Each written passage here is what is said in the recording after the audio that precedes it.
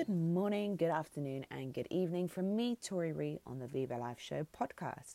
Thank you so much for tuning in, and I just want to express our complete and utter gratitude for all of the overwhelming support we've had since we released our first episode last week. We were so excited about getting this out, and the way that you guys have responded and backed us and supported us has just reaffirmed the reason that we're doing this. So thank you. I just want to let you guys know, I feel like I'm telling you guys every week where I seem to be sitting to do these intros. I'm actually currently sat in a wardrobe. The reason being, Josh is outside making a smoothie bowl, which I'm very grateful for, but he's kind of noisy, so I have hidden myself away in a wardrobe, and I don't know why I felt like sharing that, but it was amusing to me, so I thought I'd let you know. But I wanted to let you guys also know the great news. Finally, as of this morning, we got approved to go on Apple Podcasts. So by the time you listen to this episode, you should be able to search for us on Apple Podcasts, which also means you will be able to subscribe. And because we are finally up on there, we've decided we wanted to run a little competition. This isn't bribery, but it might be slightly. So what we're going to do is we're going to run a competition. We are going to be sending out some free products to one lucky person who has given us a 5-star review. I mean, there's no reason why you shouldn't give us a 5-star review, really, unless you're trolling, you know? So we would be super, super grateful. We want to get this pushed out to as many people as we can, and we know that by doing that, it really helps by going up the charts in Apple Podcasts. So if you could subscribe, leave us a 5-star review, and by this time next week, we will be announcing the winner of the competition. So that's really good news. But I'm not going to sit here and rabble on for too much longer, because you've got a whole podcast to listen to. And it's an exciting one. It's with one of my favourite people, Miles, also known on YouTube as HealthyCrazyCool, as same on Instagram. He is an absolute sensation. There's not many people who can capture my attention for that long on YouTube, but Miles is 100% my number one. He is the self-crowned Tahini king. Also, if you look at his IG, you will see that he is a politician. I will chuckle on that one. Bless you, Miles. But no, he's one of the most interesting and deep and complex characters that I have been fortunate enough to come across. And I'm so excited for you guys to listen to this podcast. Miles has a very, very interesting background, one that I wasn't even aware of when I first met him. And as I've got to know him, I've been able to delve in deeper. And unfortunately for you guys, we delve in deep from the get-go. So without further ado, I am going to pass over to the podcast. But thank you guys again for all of your support. It's truly, truly appreciated. And I will catch you up next week. So hello, everyone. Welcome back. I am joined by one of my great friends, Miles. You may also have known him as a YouTuber, HealthyCrazyCool. I got that the right way around, right? Yeah, you did. Every time I get it in a muddle. But it's fine, because I think he's probably the only person that I actually subscribe to, because he's the only person that I can watch for that long and stay engaged. So I have to give you some kudos for that. Oh, thank you. That means a lot, honestly. But I'm going to let you introduce yourself a little bit more, because my memories and times with you are going to be very different to what everybody else is. Yeah. So Miles, who are you? So who I am? Do you know what? That's actually a good question. I'm not even sure I know myself. Well, basically where I'm at right now, I guess we can go back a little bit if you want to, but what I'm doing right now is I run the YouTube channel HealthyCrazyCool. I've been doing that for kind of a couple years. My background is in nutrition. That's what I've been studying over the last 8 years, and working in clinical practice. So in a clinical setting, not just nutrition in terms of sports nutrition or like bodybuilding or stuff like that, but mainly with people with chronic health issues. So even things like cancer, diabetes, arthritis. My main speciality that I worked in a few clinics was with eating disorders, which was a very, very rewarding job. And I think I learned stuff there that I could never have learned in any other kind of practice. But I feel like at the same time, it was very draining. And I started my channel kind of just as a creative outlet, because my job was so serious, you know. And the thing is, you're quite like me. We can sit there and have the deepest and most meaningful conversations, but everything in life, I'm just down to have a laugh. Exactly. So I can understand that would be kind of Yeah, needing a exactly. balance. Yeah. I felt like I was definitely good at what I did, and I was passionate about it. But I felt like whilst I was trapped in those four walls of a clinic, I really wasn't. There was a big part of me that was kind of shut away, which is my creative side, which is the side that I really thrive on. So when I started my channel, I really had no expectations that it would kind of, blow up into something quite big. And I'm just very blessed that right now I'm able to kind of, you know, I guess entertain people, but at the same time, just kind of educate and entertain at the same time. I guess that's my main purpose. And I guess it's a blessing to be able to do that right now. So, yeah. It's definitely a skill as well. So I'm going to give you some more credit on that one. But I think it's important as well for people to understand a little bit even further back in regards to your journey, because that's kind of like how you've got to kind of from a career aspect. Yeah. But obviously that was definitely not always your journey. No, it wasn't. Yeah. So I guess this is I mean, I'm more than happy to talk about it with you, obviously, because we're very close friends as well. But I feel like I need to open up about this more as well, just to other people, in the hopes that it might help them. But it's really been a big part of my past that I have not spoken about for a long time, kind of because I was ashamed of it. But growing up, I grew up in the world of professional sport. From the age of 5, I was already in training for about 3 or 4 hours a day in tennis. Damn. The world of individual professional sport is brutal. It's very brutal. So I think by the age of 10, I was already playing for Great Britain. I was like ranked number 1 in the country. I was traveling with Andy Murray, actually, because we're both the same age, and we traveled together between the ages of 10 to 18, where we both represented Great Britain, different international events all around the world, for our age groups, and competed all around the world, played in all 4 Grand Slams, got to the final of Junior Wimbledon when I was 18. So everything was going amazing, but the problem, and I was very, very good at what I was doing, and I was a very hard worker, and I loved the lifestyle, loved everything about it. But the thing is, with sport, if you get injured, you're kind of like you're a damaged commodity, and when that you've spent your whole life focused on something, whole life. I mean, I don't want to say I didn't have a good upbringing, because I did. I was very, I got to travel the world before the age of 18, which I don't think many people can say. But at the same time, to do what I was doing, you have to neglect other areas of your life, such as of course, social aspects and friends, and not just. I mean, I was even pulled out of school at the age of 13. Wow. So from the age of 18, I had no education until I went back to nutrition school and had to start from back to basics, because my management group pulled me out of school at that age, thinking that I was so good that there was no way, tennis wasn't going to be my career. They didn't think I needed it. And of course that is, I mean, looking back now, of course, that's very irresponsible. I feel like no matter how good you are at something, you have to have balance in your life. For sure. And it's always, and like you say with sport, like, sorry, I'm just gonna have a sip of water, because with sport, when you do focus your whole life on it, it's more the mental damage that it can do when that gets taken away from you. I've got a couple of friends who play for like the NFL, and they've had injuries, and all of a sudden they're like, well, what the hell am I meant to do with my life? Exactly. You worded it perfectly. I think when I got injured, it was at 18, and between the ages of 18 to 19, 20, I had 3 shoulder surgeries, and every time tried to go through the rehab, tried to come back, but eventually it was too bad. It was too badly injured. But you're right. I mean, when I eventually had to stop, it's like the day came when it was gone. I mean, honestly, the only analogy I can give you was that I felt like an alien coming onto planet Earth, because I didn't actually know real life. I didn't know how to live normal life. Honestly, I didn't know what I was or who I was. I knew myself only as an athlete. I didn't have any other balance in my life. So it was, I kind of spiraled down into a pretty dark place for many years.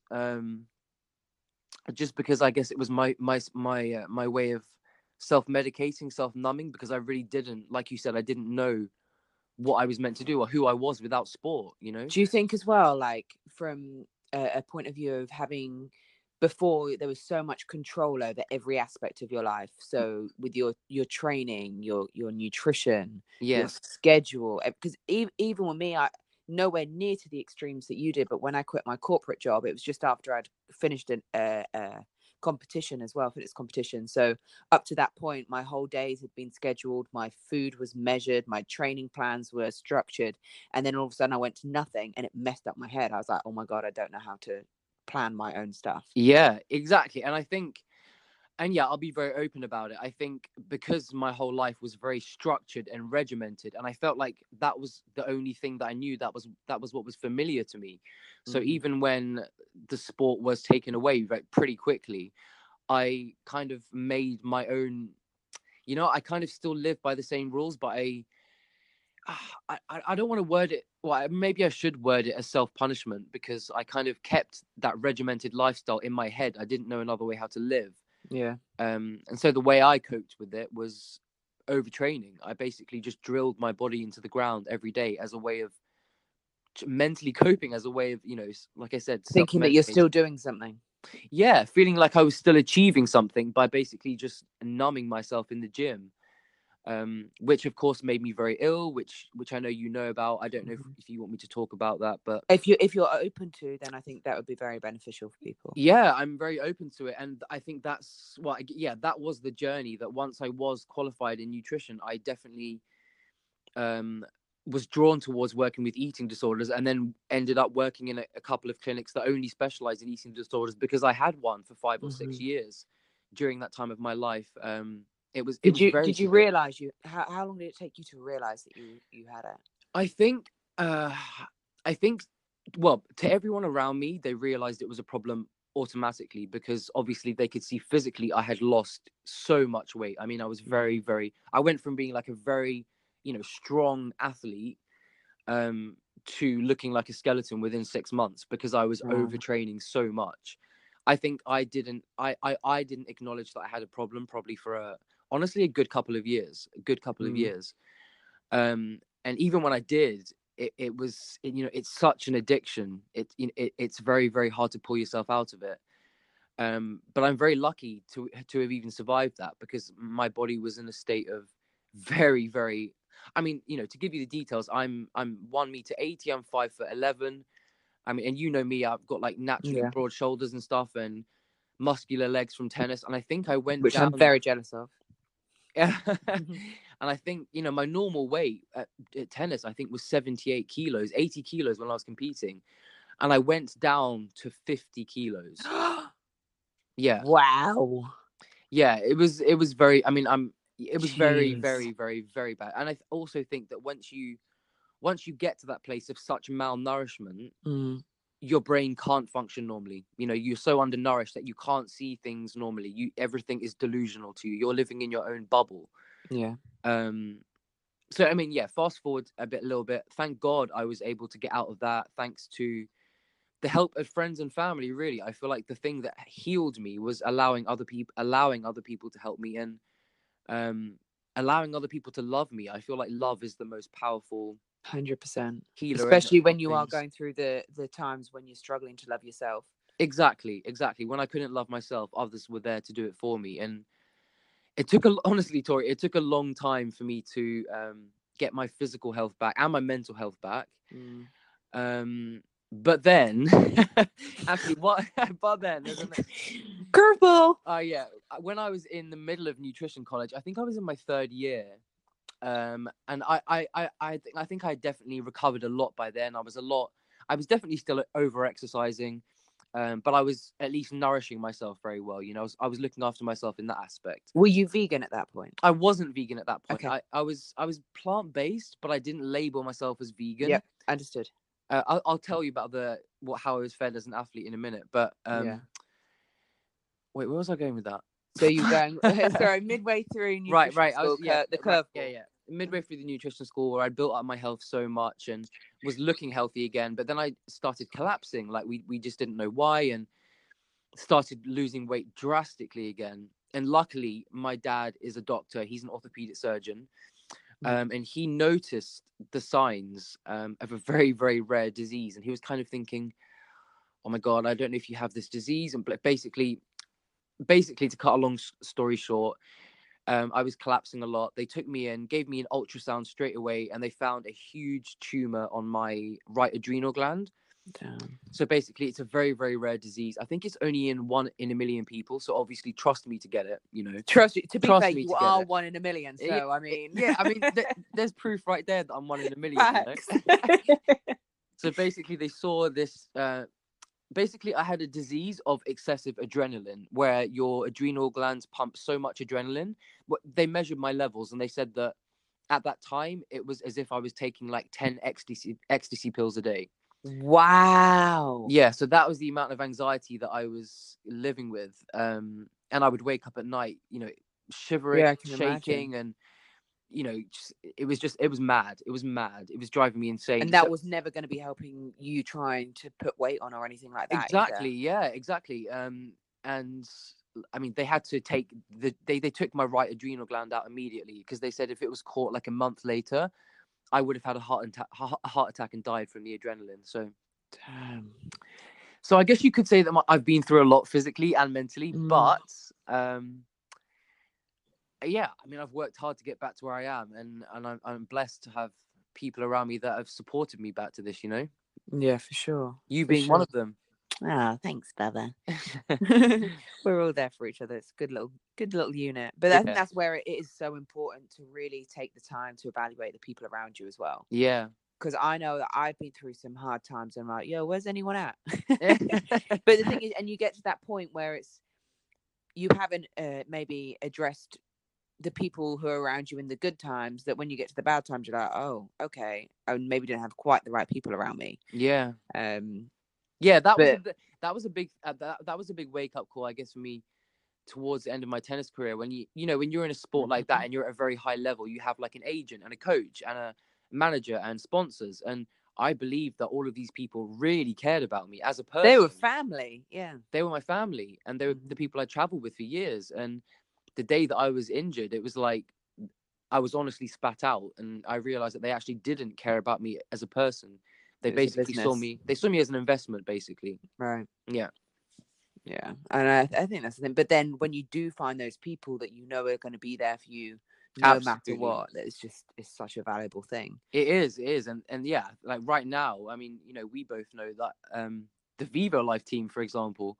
Yeah. Honestly. They're my new family, and I've never ever been, like I've been a part of many companies in the past, not including Nike and Adidas when I was younger. I've never been treated with so much respect and love as our little Vivo family, I was gonna say, and this is not us even just trying to plug, because I even say it to some people, like I now do some work for Vivo, and the reason I do it is simply because I love them so much. Like, absolutely. I love everything that they stand for. I love everybody who's part of it. Absolutely. It's a community. It's completely a community. Yeah. We're very lucky to have built this little community where we all support each other. And yeah, it's a big, after all of the, I guess you could say, after all of the crappy people that I had to deal with, I've ended up with gold, basically. Exactly. You gotta go sieving for it. Do you know what I mean? Yeah. So now, obviously, you're doing. So you are a clinical nutritionist. I am, yeah. Obviously, we know you, or if you don't already know him from YouTube, you will do soon. So we know you more from that side. Like, what kind of is like your daily thing now? Because even I don't personally know, to be honest. Yeah. So, well, actually, I actually made a video about this. I actually quit. Well, not quit, because I might go back, but I stopped working with patients one-to-one at the end of last summer. And I guess it was for two reasons. Number one, because I was very drained from it. Like I said, working with eating disorders, especially, which I'm passionate about, and it's a very rewarding job.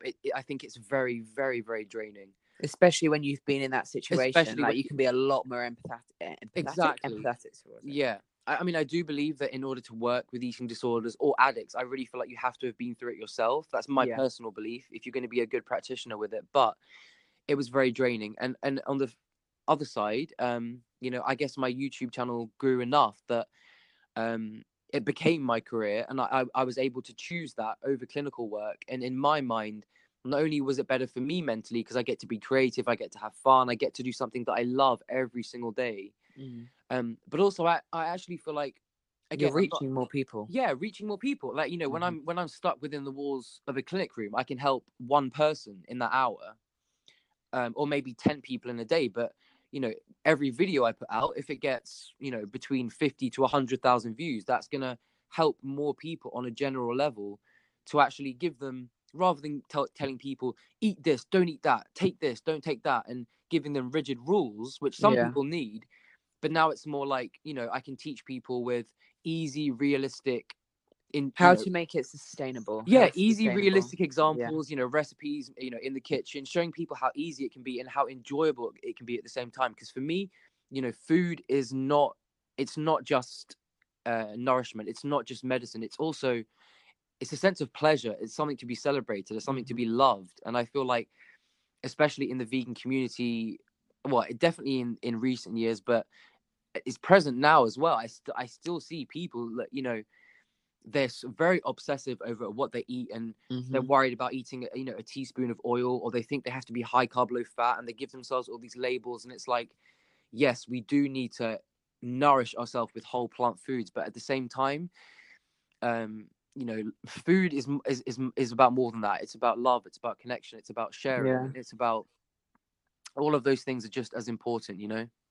And I think that's the thing, it is shifting people's mindset, because I feel like it is very much one or the other. People are like, the standard social conditioning is to be eating food for pleasure. We're always, I remember in the past the amount of hours I'd spend thinking about, oh, what am I going to eat for tea tonight? Or, Yeah. oh, what do I fancy for lunch? Do you know what I mean? Oh, I can't wait, I'm going to have that for breakfast. Like, I'd spend so much time thinking about food for it to be over in the space of 5-10 minutes that Yeah. it was completely counterproductive. Yeah. So then I went very much to a point where I'm like, no, food is fuel, like it is for nourishment, but at the same time, it's like, I would never eat something that I don't enjoy. Yeah, exactly. And I feel like that's something that I'm very passionate about on my channel, is showing people, yes, let's eat whole foods, let's nourish ourselves, but we can, we don't need to strive for perfection, because Right. that in itself is a very dangerous thing. I've been there and it almost killed me.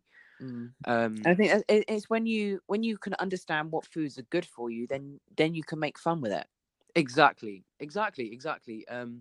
But then I also feel like, yeah, you're totally right with that. But there are, unfortunately, and you probably knew I was going to talk about this, but unfortunately, there are still, people on vegan YouTube who have a massive following, a massive influence, and even some of the plant-based doctors who, in my opinion, based on what I've seen in clinical work, their advice is Damaging. very damaging. It's Yeah. horrendous. The whole high carb, low fat trend, which does work for some people, and that's absolutely fine. I support it. But on the flip side, I've worked with hundreds of girls that have lost their period because they follow Right. rules too rigidly. And I think it's understanding your own body enough as well. Yeah. Like for me, I know that because I've got imbalanced hormones. For Yeah. me, I've always needed fats. As soon as I lower my fats, I am scatty. Yeah. And again, addressing whether you're aiming for physical goals or for your overall well-being. And for me in the past, again, obviously yours was different because you were sport-based. Yeah. I was always very aesthetic-based. Yeah. So in the past, my eating habits were disgraceful because it was purely for aesthetics. There was no health focus at all. And now, but the mad thing is, as soon as I put health as my priority, my body actually did what I always wanted it to do. Yeah, no, exactly. It's like we all should prioritize our health, and what's the word? I don't even know. Come on, fill the gap, Tori. Fill the gap. We should always. Where are we going? Is the whole thing about where the mind goes, the body follows? No, I was more going down the road of we should all. I was going to say attain. That's not the. I'm really bad with words, by the way. Highly dyslexic. Well, I love words, but keep going with the sentence, and I'll try and fill it in. I feel like we should all aspire. I don't know if that's right. There we go. Should all aspire to nourish our bodies as well as we can. But the big problem that I'm still seeing is people taking it too far. Yeah. It's like, I still know people, and a lot of these people unfortunately have a big following, and I really feel like they shouldn't, because they're doing damage to people's health. But What would you give it? What would your advice? Like, obviously, I know that you give out the right kind of information on your YouTube, but for people who are seeking answers, like, what would your advice be to them? Because that's the problem. Like nowadays, we're always. I'm the same. I'm always going straight to Google or to YouTube to figure out how I'm going to do something, or Yeah. I've got a question or Yeah. somebody's review on something. Do you know what I mean? And Yeah. we are taking. It's great because we're not just going with the standard media. We're able to explore different people's perceptions of and experiences of things. Exactly. Yeah. But one thing I'm very, very passionate about and adamant about is that, the beautiful thing of a plant-based diet is that there are so many different ways of eating healthily on it. You can eat, some people, they, like you said, they do need a lot more fat. Some people prefer to eat lower fat and they feel great for a certain period of time. If you're living in the tropics, for sure you're going to be eating more fruit. And right. I don't agree with people that literally, they and I'm even talking about some very prominent plant-based doctors. They sit there and they give like rigid rules and keep your fat under 20% of calories. And we are starchivores and never touch oil. And it's like different things work for different people.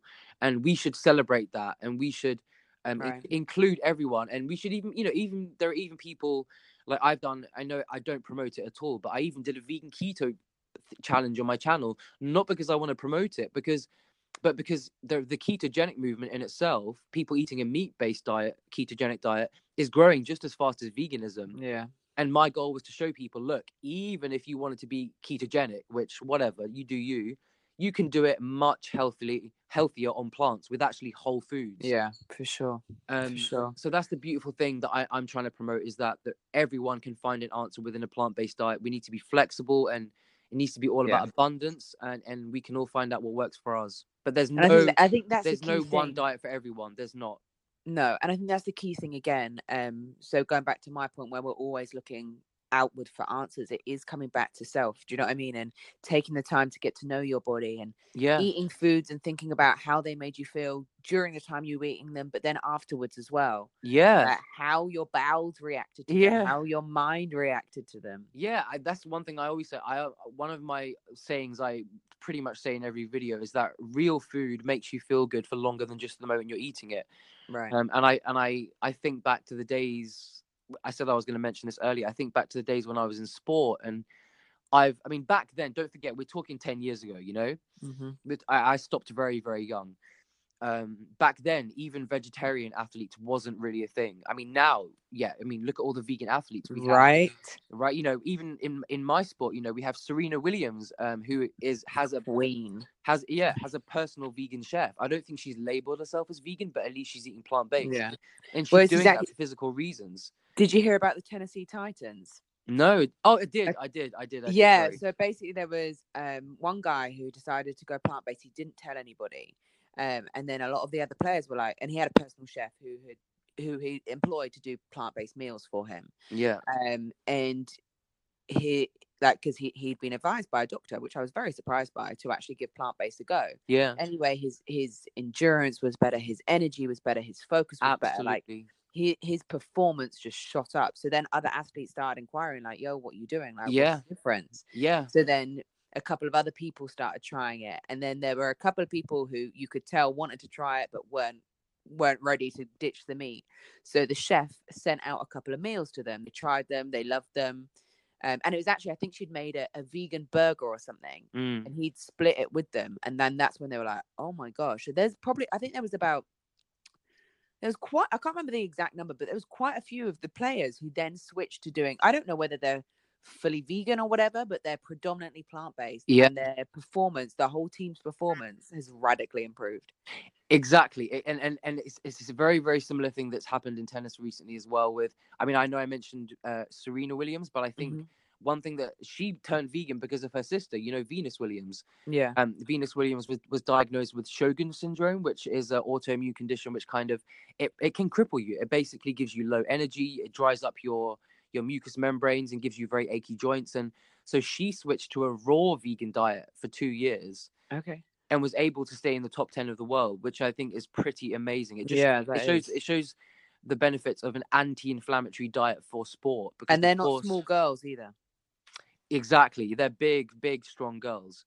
And then on the male side, number one in the world, he might be number two now, but Novak Djokovic is, I don't know if he's fully vegan, but he's plant-based. So, I mean, the proof is in the athletes. And the reason it's working is because, you know, when we do things to our muscles, when we agitate them, when we push our body to the limits, we are creating excessive inflammation. And the best way to dampen that inflammation quickly is with whole plant foods. No one can deny that. High antioxidant-rich plant-based foods. And so this is why it's working, and this is why the athletes continue to do it. So, and I'm just going to ask the question because it's the question that we all get asked all the time. So I'm just going to pin it back on you. Yeah. Because whenever it happens for non-athletes, and you're going to get the question even more so if athletes, the argument for protein. How are you going to get enough protein? And how are you going to keep your muscle mass? Like, yeah. Well, obviously with Vivo Life salted caramel. No, not salted caramel. It's No, all about banana cinnamon. Yeah.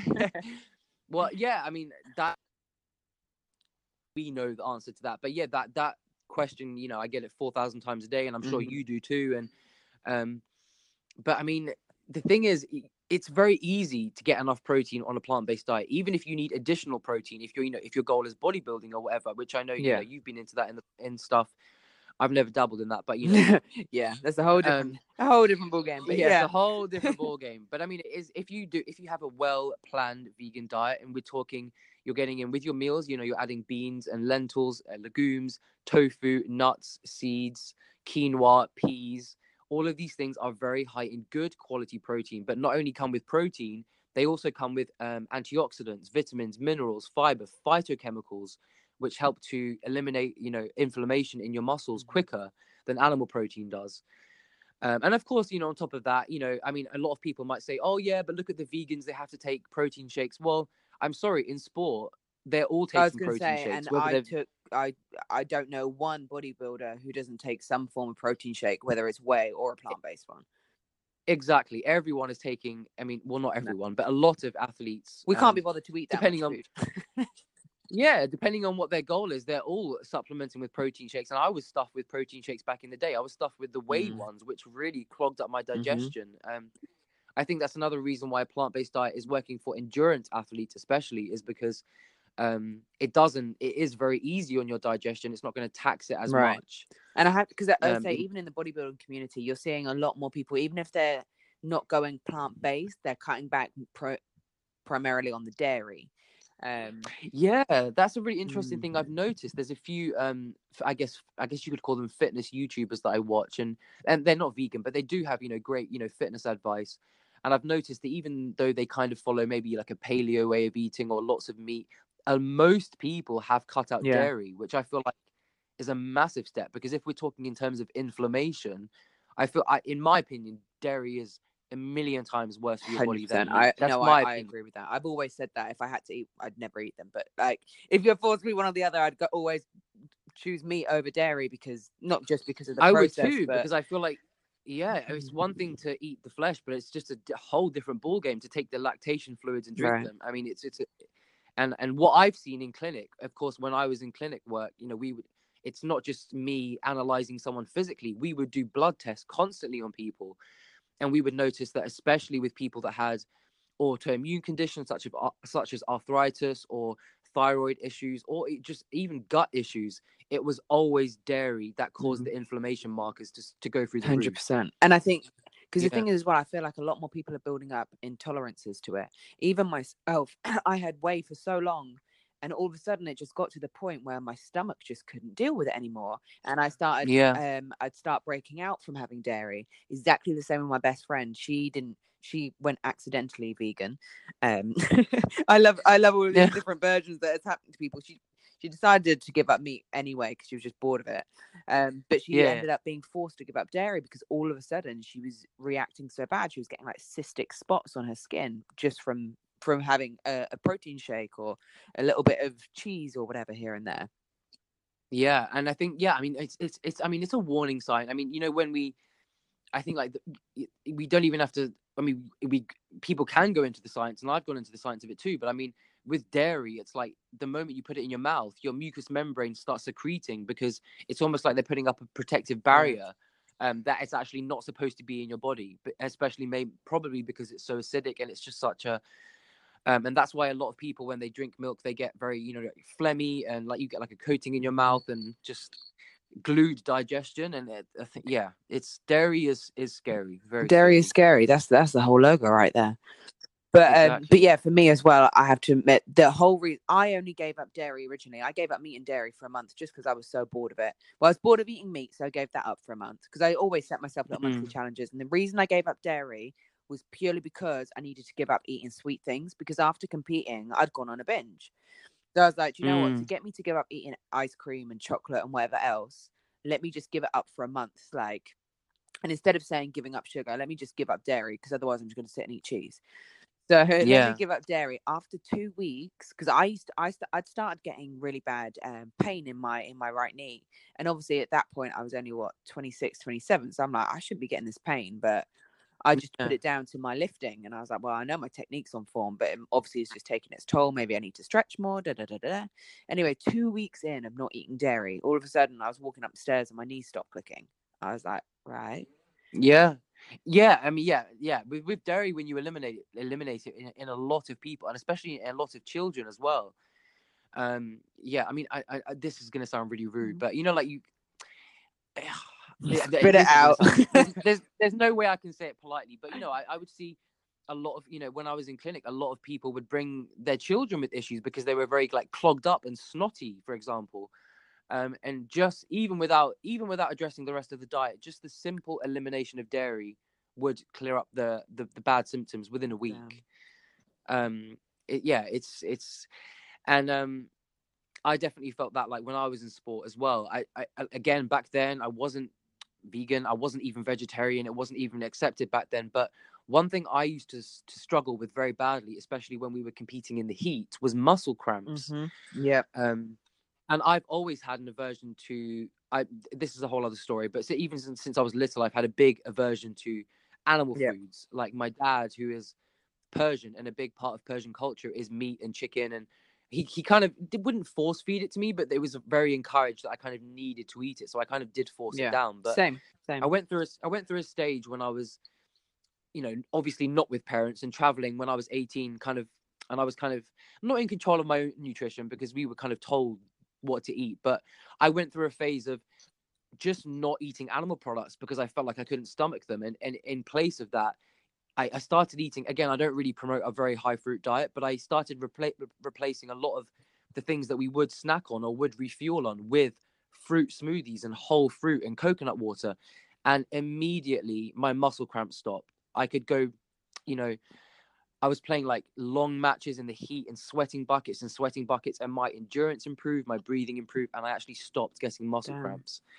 And I put that down to two things. I put it down to, the lack of the pro-inflammatory foods that I was consuming at the time, and I was kind of forced to consume, and also the addition of the highly anti-inflammatory plant-based foods, especially the fruit, which again is very high in potassium and magnesium. Which fruit? Two of the main things. Which fruits in particular were you like more drawn or advised to have? Well, I guess the only ones we were really advised to have, and back then we were working with the, when we were competing with the Great Britain team, we were working with the Olympic nutritionists, and we were told, I guess bananas was the main thing, right? But even back then, we were given like unripe bananas. We weren't even told to eat ripe ones. Wow. It's kind of funny. But I was drawn towards water-rich fruits. So I went through a stage of not being fruitarian. I was still eating everything else, but like I was eating a lot of like grapes and berries and apples and avocados, especially, which are very high in magnesium and potassium. And I put that down to why I stopped getting muscle cramps. Did you find you slept better from doing that as well? I felt like everything was better purely because my digestion was better. And, your gut health really is the absolute pillar of your health in terms of mental health and energy. And so, as you know, so many different bodily functions. And because my digestion was better, everything was better. Yeah. Interesting. I was going to say, because for me, I definitely crave more kind of the watery fruits as well. But also, like my recent discovery, I spoke with Jack's Patch about this the other day on another podcast, but about actually trying to get hold of a more seeded fruit as well. Yes, that's really interesting that you brought that up. And Go on. What was your reason for Well, it? for Then? me, it was Up. when I got sick when I was in LA, I'd spoken to somebody about doing some healing through basically just doing some fruit fasting for a little while, just to allow my body to actually take some time off the digestion and to focus on kind of the healing, etc. And that Right. made me study more about kind of like the fruits that were available to us. And I remember I went to go and get some seeded grapes. Do you know how hard that is? Oh my gosh. Mate, I know. You can find them in. They have them in Waitrose here, but I think might be the only Right. place. So it's impossible to start with. Like, it was really difficult. And but then I remember one night I was sat at home and I was like, hold up a minute. Like, everything that has a seed, like even us as humans, I've got an egg. Do you know what I mean? It's a seed. That's how we create more life.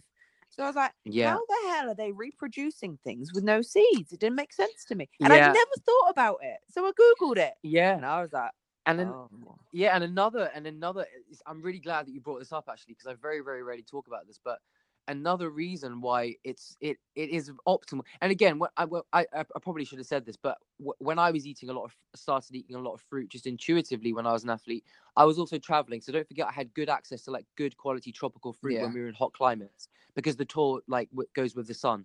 So I guess I was eating good quality seeded fruit. But one of the reasons why seeded fruit is like king compared to like unseeded fruit is because antioxidants are only actually present in fruit to protect the seed. Because when the fruit falls from the tree, then obviously the seed hits the ground or whatever in nature and then grows something else, blah, blah, blah. We all know this. But if there's no seed in the fruit, there's not going to be as much antioxidants in the flesh because there's nothing there to protect. Damn, I hadn't even thought about that. I mean, it's logical, but yeah. Yeah, the antioxidants are there as a protective mechanism for other things that might invade the fruit, such as, I don't know, just other, external like weather elements or bugs or other things on the ground. And so, yeah, seeded fruit is always much higher in antioxidants. That's a fact. And phytochemicals as well. Yeah. So, I mean, we've discussed the fruit. I honestly, I don't know why I hadn't even thought about that. But these are the things, like, there's a lot of things that we just don't question enough.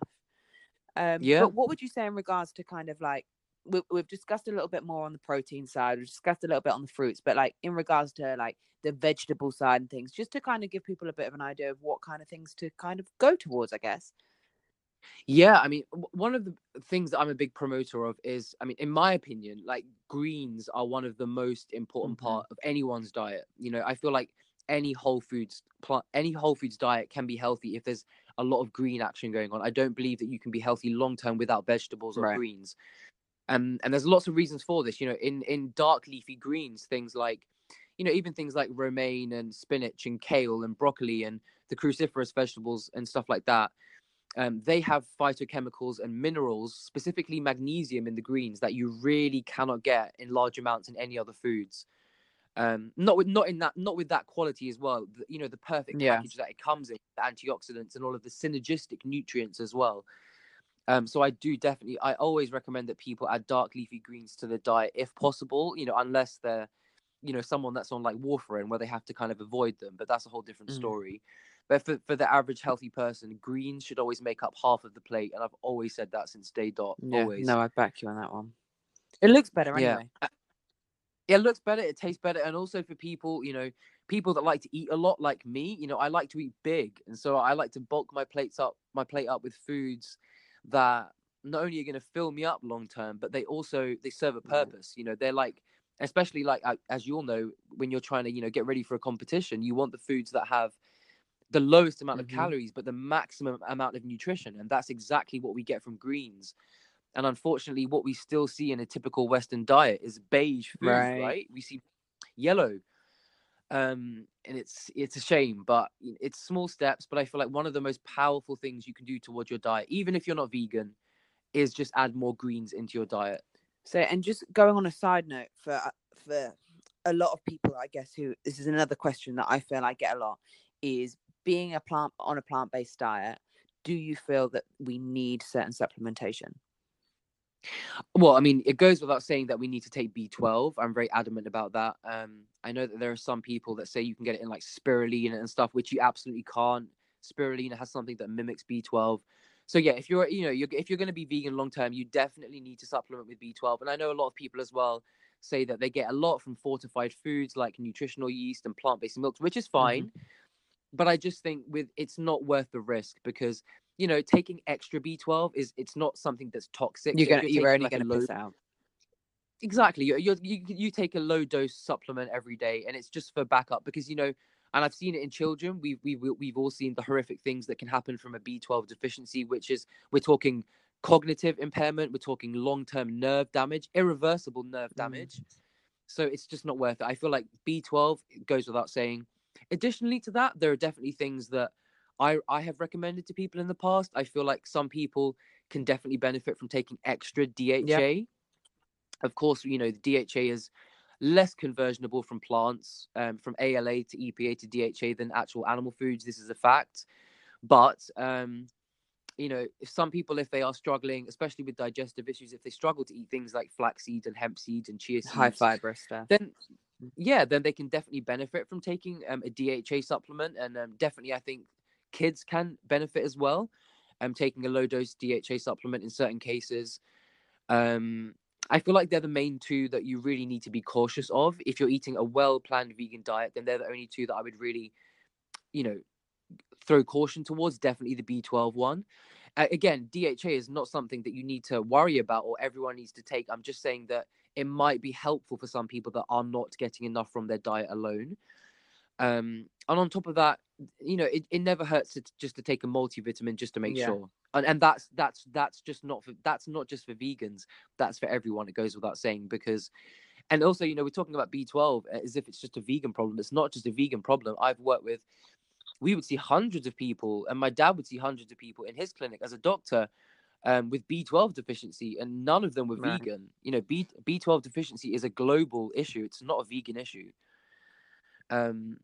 So yeah, and additionally to that, there are things, things that I take extra magnesium because I have very, very bad anxiety, and it helps with that. So there's always like a little additional things that, and like for me, I take you can iron. add. Yeah. For females specifically, iron can be very helpful. Yeah, no, for sure. So I mean, obviously you've just touched that B12 is if you are vegan on a long-term kind of plan, that's definitely beneficial. But how else can we make veganism work long term? Because long term, because obviously we've seen a couple of people who, we've already discussed this before, but who have tried to do different fads and tried different stuff, and we've both addressed that you need to come back to self and figure out what works for you. Yeah, I mean, the way we can make veganism work long term, and the way that we can bring more people into, I mean, veganism, let's face it, has a crap retention rate. It does. And for sure, that is because some people, they might just use it as a little weight loss fad, or, just do a little cleanse, and they haven't gone there for the right reasons. They haven't made the ethical connection. But the way we can make it work long term is by promoting and celebrating that there are many different ways to eat on it. Because I think a lot of people that fail on a vegan diet is because they've done something very strict, like young people trying the starch solution, which is ridiculous. That's a diet for people that have diabetes or heart disease. It's not for the average young person. They don't need to worry about their fat that much. And I feel like if we just promote like a balanced plate, like make sure you're eating with every meal, eat healthy fats, eat protein, eat healthy carbs, get your greens in. And on top of that, don't strive for perfectionism. Like, treat your body, even eat junk food occasionally if you want it, because it's good for the soul. Life is all about balance. And the way that we can make it work is by like I said, celebrating the many different ways that you can make a vegan diet work, and also kind of trying to eliminate the stupid fads where people have all of these rules and restrictions. And I still know people that they'll go to a social gathering and they won't even eat the food because maybe there's a tiny bit of oil in it, and it kind of controls their life. And in my opinion, it's like not eating the oil gives your body more stress, and that stress in itself is worse for your body than actually not eating the less than healthy food. Do you know what I mean? For sure. So I feel like striving for perfection it can make anyone fail on any diet. But just having that respect for yourself, I guess, isn't it? Respecting your gut, not just from a health perspective, but your gut instincts on what you feel is right. Yeah, absolutely. And also not copying other people, because we've seen this happen time and time again, especially in the YouTube world, where certain big influencers would promote a diet of, for example, 0 overt fats, or only eating fruit. And very restrictive rules about certain things. And it's like, whilst these things may work for a select few people, we do have to remember that we're all different, and definitely do not copy your idol on Instagram or YouTube, because what works for them is not necessarily going to work and for also you. I think it's worth pointing out that even it might work for you, but you can't just go into it like head first. Your body has been conditioned a certain way for so long, because I mean, even with the majority of vegans, they'll go pescatarian first and then they'll kick that out. Do you know what I mean? It's allowing your body to adjust. Exactly, it's allowing your body to adjust. And I think there are people that don't want to just eat a whole foods plant-based diet. There are people that might, I mean, we don't find it boring, but there are people that might find it boring at first because their taste buds are what's the word? Adapted. Not the word. What's additions? Accustomed. Accustomed. There we go. Their taste buds are accustomed to like very like processed, like highly oily, salty, sugary, MSG and animal products type foods. And that's where, even in today's world, we're living in 2019, even meat replacements can play a big role, a healthy role in a vegan diet. And I've talked about this openly recently because I feel like it can be very helpful. A lot of people that come to veganism, they still, that maybe they don't want to eat animals, but they still miss the flavor of those foods. And it's amazing that even, in the UK now, we can get things like vegan sausages, vegan burgers, things that actually taste like animal products, but are actually a million times healthier because they're higher in fiber and the protein is coming from beans and tofu and plant-based sources. And that's the one thing that I always kind of just don't understand the question when a meat eater says, but if you don't want to eat chicken, why are you eating fake meat? Because I don't want to eat an actual chicken. Exactly. It's it's not because everyone.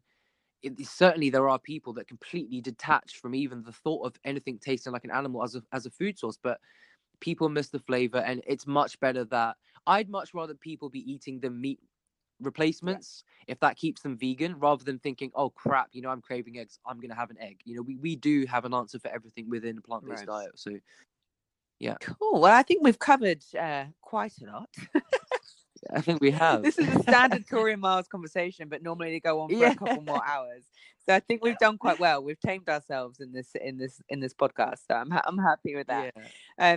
So hopefully that's given you guys a little bit of insight into kind of who Miles is, and giving you some information to kind of work with, and to listen to yourself with. So you can always reach out to either of us. Please, if you haven't checked out his YouTube, please check it out, because you are guaranteed to stay engaged throughout the whole YouTube video. And that is something that I actually challenge you to not stay engaged. I've never been one who can sit down and watch it. But yeah, he's special. If only, but Tori, if only you knew the stress that went into the hours of editing, though. But at least I was going to say, that's the editing part. You can see your energy when you're actually recording. So that's all I care about right now. Sorry.